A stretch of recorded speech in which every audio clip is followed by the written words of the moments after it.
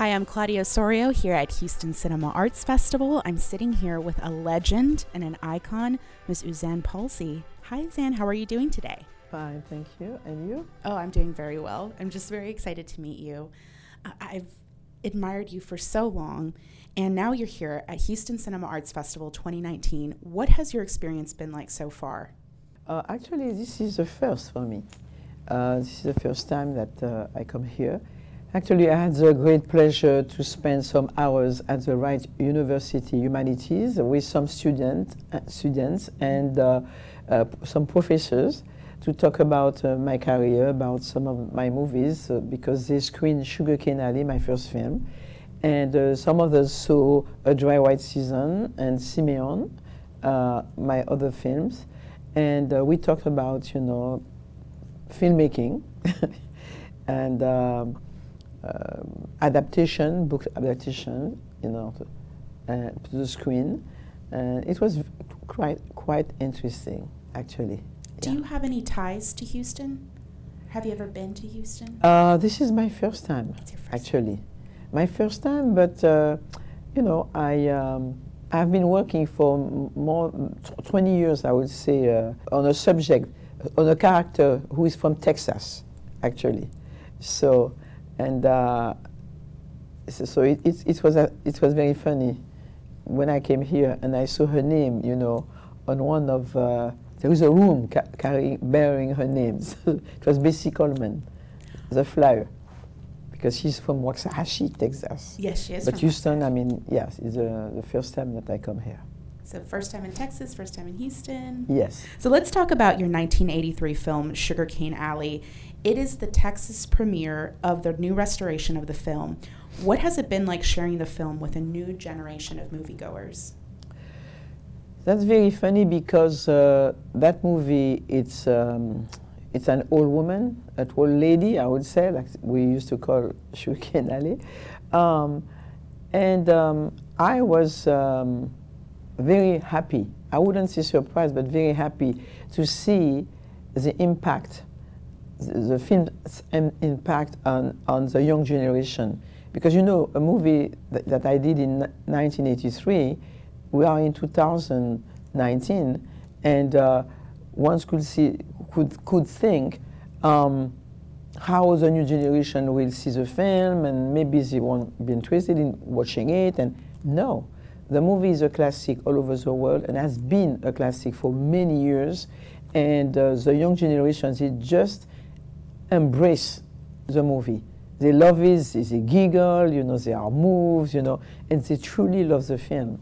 And I think that the reason why it's like that is because in the movie we talk about, I mean, human values, about, you know, love, struggle, death, about friendship, you know, about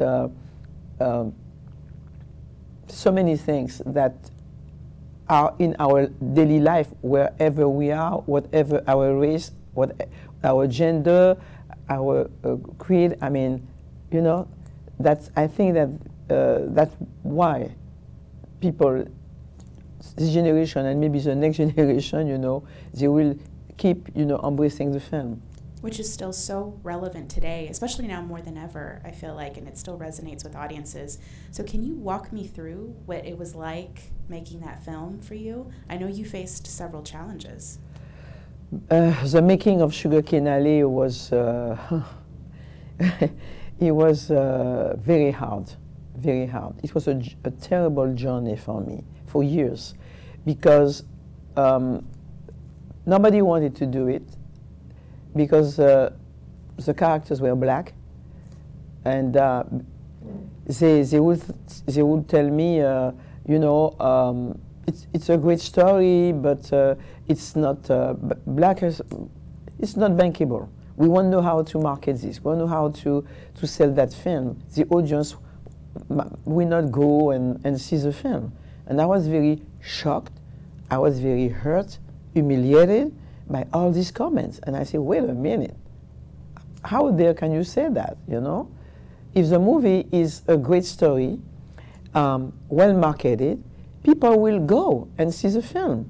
the same way that they go and they see what movies, because you call my stories black stories, that's what I will tell them. So when you market your film, you know, we go and we see it. So why? Because that one has black characters, it won't sell. And the movie proves them wrong. The success, the huge success of the film proves them wrong, you know. This film is a masterpiece, having swept the César Awards and winning awards at the 40th Venice Film Festival, including the Silver Lion. But as a woman of color working in the film industry, what sorts of obstacles did you face at the time? The fact that the director, I was young, I was female, and I was black. And they tried to make me, to present that like handicaps. And I decided to use the so-called handicaps, you know, like tools, very strong tool to fight, you know, and impose myself and fight for my baby, I would say, yeah. And I'm glad that I never give up. And I had some support along the road, you know. I had people who really backed me up. I mean, encouraged me. People like François Truffaut, that very famous French filmmaker. People like the great poet and philosopher, Caribbean philosopher and historian Aimé Césaire, and other friends, you know, who will be coming and helping, and you know, also Maya Angelou, Dr. Maya Angelou was my godmother, and that's it was very important for me to have all those support to be able to find the money and make that movie, yeah. And there was also Robert Redford. Robert Redford, when the movie came out in France, he invited me to Sundance. I was picked among 10 French filmmakers. I'm the one that they picked to go to Sundance. And he just loved that movie. And then he helped me also. If I went to Los Angeles for my next movie, is because he literally put me in the plane and sent me to Hollywood, because they were asking me to come to work with them, and I didn't want to go. And he said, no, you need to go with that great movie you just made. You should go test the water, and if you don't like it, you go home. But don't close the door like that. But he was a great, great supporter, and also I used to call him my American godfather. Yes. Robert Redford, your American godfather. That is so cool. Yeah. You broke the glass ceiling for many female filmmakers of color. You were the first black woman director of a film produced by a major Hollywood studio for your film, A Dry White Season. You were the first black director to win a César Award and the first black director to win a Silver Lion at the Venice Film Festival. But there is still an issue of representation in this industry. What are your thoughts on that lack of representation still? I have been the first of many things, and too many, actually, for me, because that shouldn't, I'm not taking any glory of that. I'm not very proud of that. That makes me very sad. Of course, I'm glad that, you know, when I do it, and I succeed, you know, to do it, but it's too bad that I'm the first one today. I mean, that shouldn't be happening. I would prefer to be the 10th or the 20th, you know? And still, even if I fought very hard, and I keep fighting for that, you know, and I fought for many years to make my project. I mean, today, we cannot lie about it and say that, oh no, nothing changes. No, we cannot do that. When we have to acknowledge even the small steps. Any small steps, you know, that can loosen things, that can open the door, we must acknowledge them.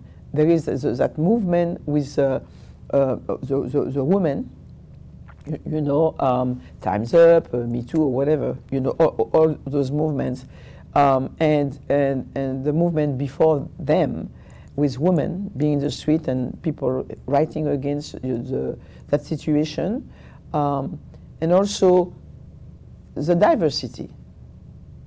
And all those pressures, you know, all those pressures put on the people who got the money, I mean, that help, you know, to shake on a little bit the system, and there is an opening. But to be honest, in my sense, the thing that really helped to do that also was all the platforms, the different platforms that happen to be there, you know, and I won't name them, people, they know them.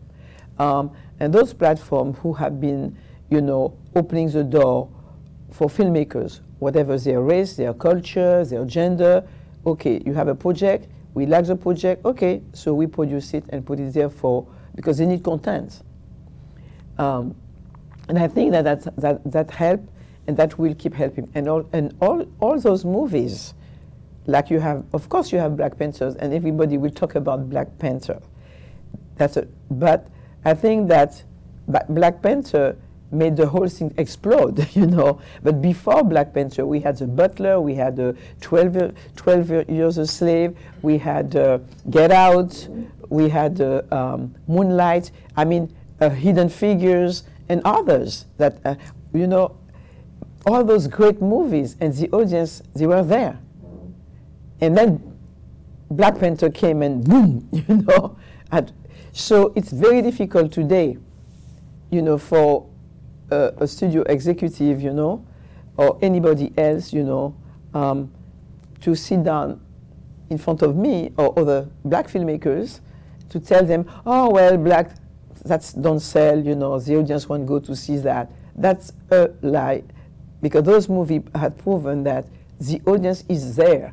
If the story is good and is well marketed, people will go and see it just as a movie. And we need to stop saying black film, white. Do we talk about the other project like White Stories? When we want to see a film, we say, oh, did you see that such and such film? It's great. And everybody will go, people will go and see it. That's what I would like. But I don't like the fact that, oh, it's a Latino movie, it's a black movie. Why? I mean, why put, you know, a color on the outs? What advice did you get when you were just starting out in the film industry that has stayed with you throughout your entire career? I was very fortunate to have two major people in my life when I was a young girl, or when I was born. Actually, my dad, who was a feminist, and the first feminist that I met, who never made a difference between boys and girls at home. Everything that girls would do, like domestic things, works in the house, boys had to do the same. Because, as he used to say, you had 10 fingers. So you should be able to do that. And also, he will help me, encourage me to do things that boys will do, like technical things. You know, because if you are alone, if you have to deal with that, you need to know, you need to do it on your own, you know. And then the other person was my grandmother on my father's side. She told me, first of all, when you love somebody, when you have when you love something, when you have a dream, you have a passion for something, never let anyone take you off track of that dream, of that desire that you have. And if they put a fence in front of you, and they tell you, oh no, you cannot do that because you are a girl, or oh no, you cannot do that because this or because that, you know, just jump over it and fly, okay? And I never forgot those things, you know. That was gifts that she gave me, and I put that around my neck, you know, like a beautiful necklace. I carry that all my life, still today.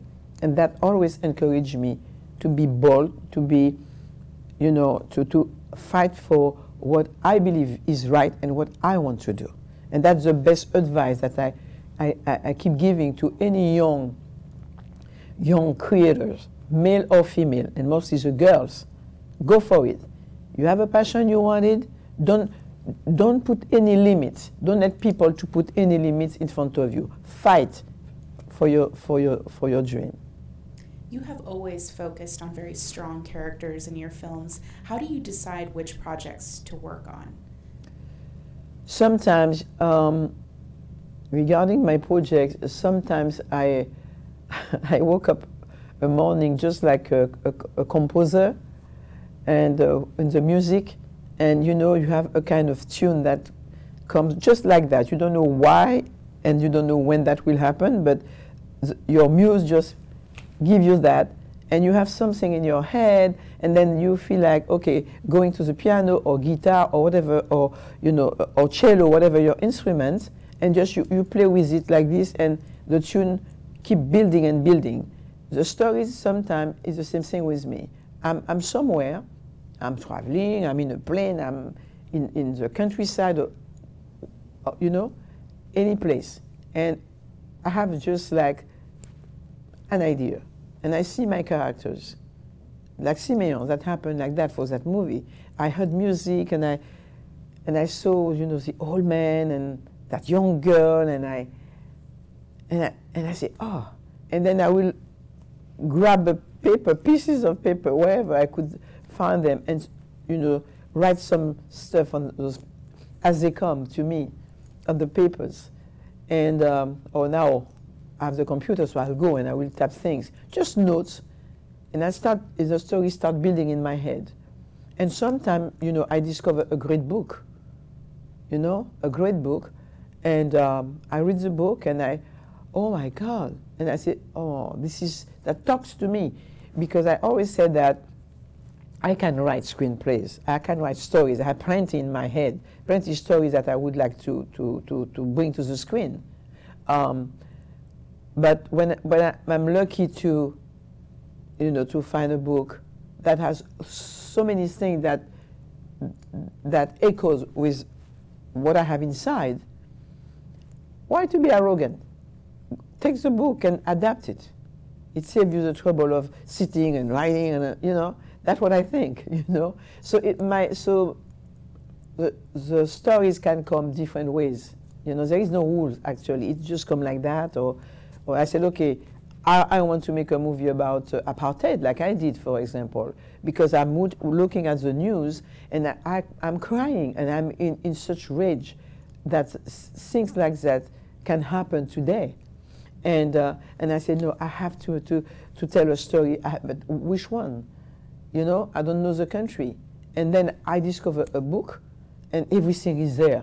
And I say, wow, okay, this is what I'll do. And I'm going to adapt the book. And I will add, you know, I'm talking about a Dry White Season, for example, when I came across Andre Brink's book. And so I did an adaptation of the book, and I enriched the story with, I updated the story, actually, because the struggle in South Africa was so powerful and much stronger, with involving the young, the student, you know, the kids, and that was not in the book, you know, the way that it was at that time. So I did a real adaptation, and Andre Brink, he was so happy with it, yeah. And also I have access to information that he couldn't have, being white and an apartheid country. What advice would you give to young filmmakers given the current landscape of the film industry today? When I started, there was nothing for me. I was alone. It was very hard because there were not that many female directors. And on top of that, I was black. So it was really, really hard. And there was no internet. Today, the young generation, they have that luck that people like me, like others, you know, they fought hard. People like Kathleen Collin that came before me. And, you know, they fought hard to open the way. You see, and can I say people like Julie Dash. You see people like Debbie Allen. It's Nima Barnett and others, or Charles Barnett. And there was also people like Spike Lee. And I won't name them all, and I will forget, so I stop because I might forget some that I love a lot. Anyway, that new generation, you know, the new generation is very lucky, in fact, that people like that, you know, like us, we pave the way, we open the way for them. So they can come to us, they can to get advices, and many, they do that. They come to me, and I'm sure that they go to other, you know, the others. And we welcome them. We try to guide them as much as we can, because we are still struggling to make our movies. And because there is now the social media, you know, you have internet, you have the social media, you have Facebook, all these things. If somebody said to you, okay, well, I don't like your story, or it's too black, or too this, or too that, and they don't want to produce it, and you can get a way, find a way, you know, to make your film, you can put it on the internet, and people will go and see it. And now, guess what? The criterion to give you money to make your film, now it appears that it's not because the story is great, because you are a great filmmaker. You can be, you know, a young filmmaker who never did anything, you know, and you do one movie. Even if the movie is not fantastic, it's not a blockbuster, but if you have a certain amount of viewers or followers, so they will say, oh, that young person has such and so many followers, okay, they will call you and offer you a deal.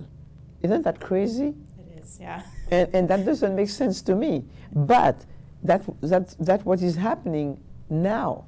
So you can be a great filmmaker, you can have a lot of experience, your story can be wonderful, but you might find that you might have to face that kind of situation today. And I'm not the only one, the only filmmaker, you know, acknowledging that situation. We know that, we're seeing it. What do you hope audiences will take away from the film after rewatching Sugarcane Alley, or even those who are watching it for the first time?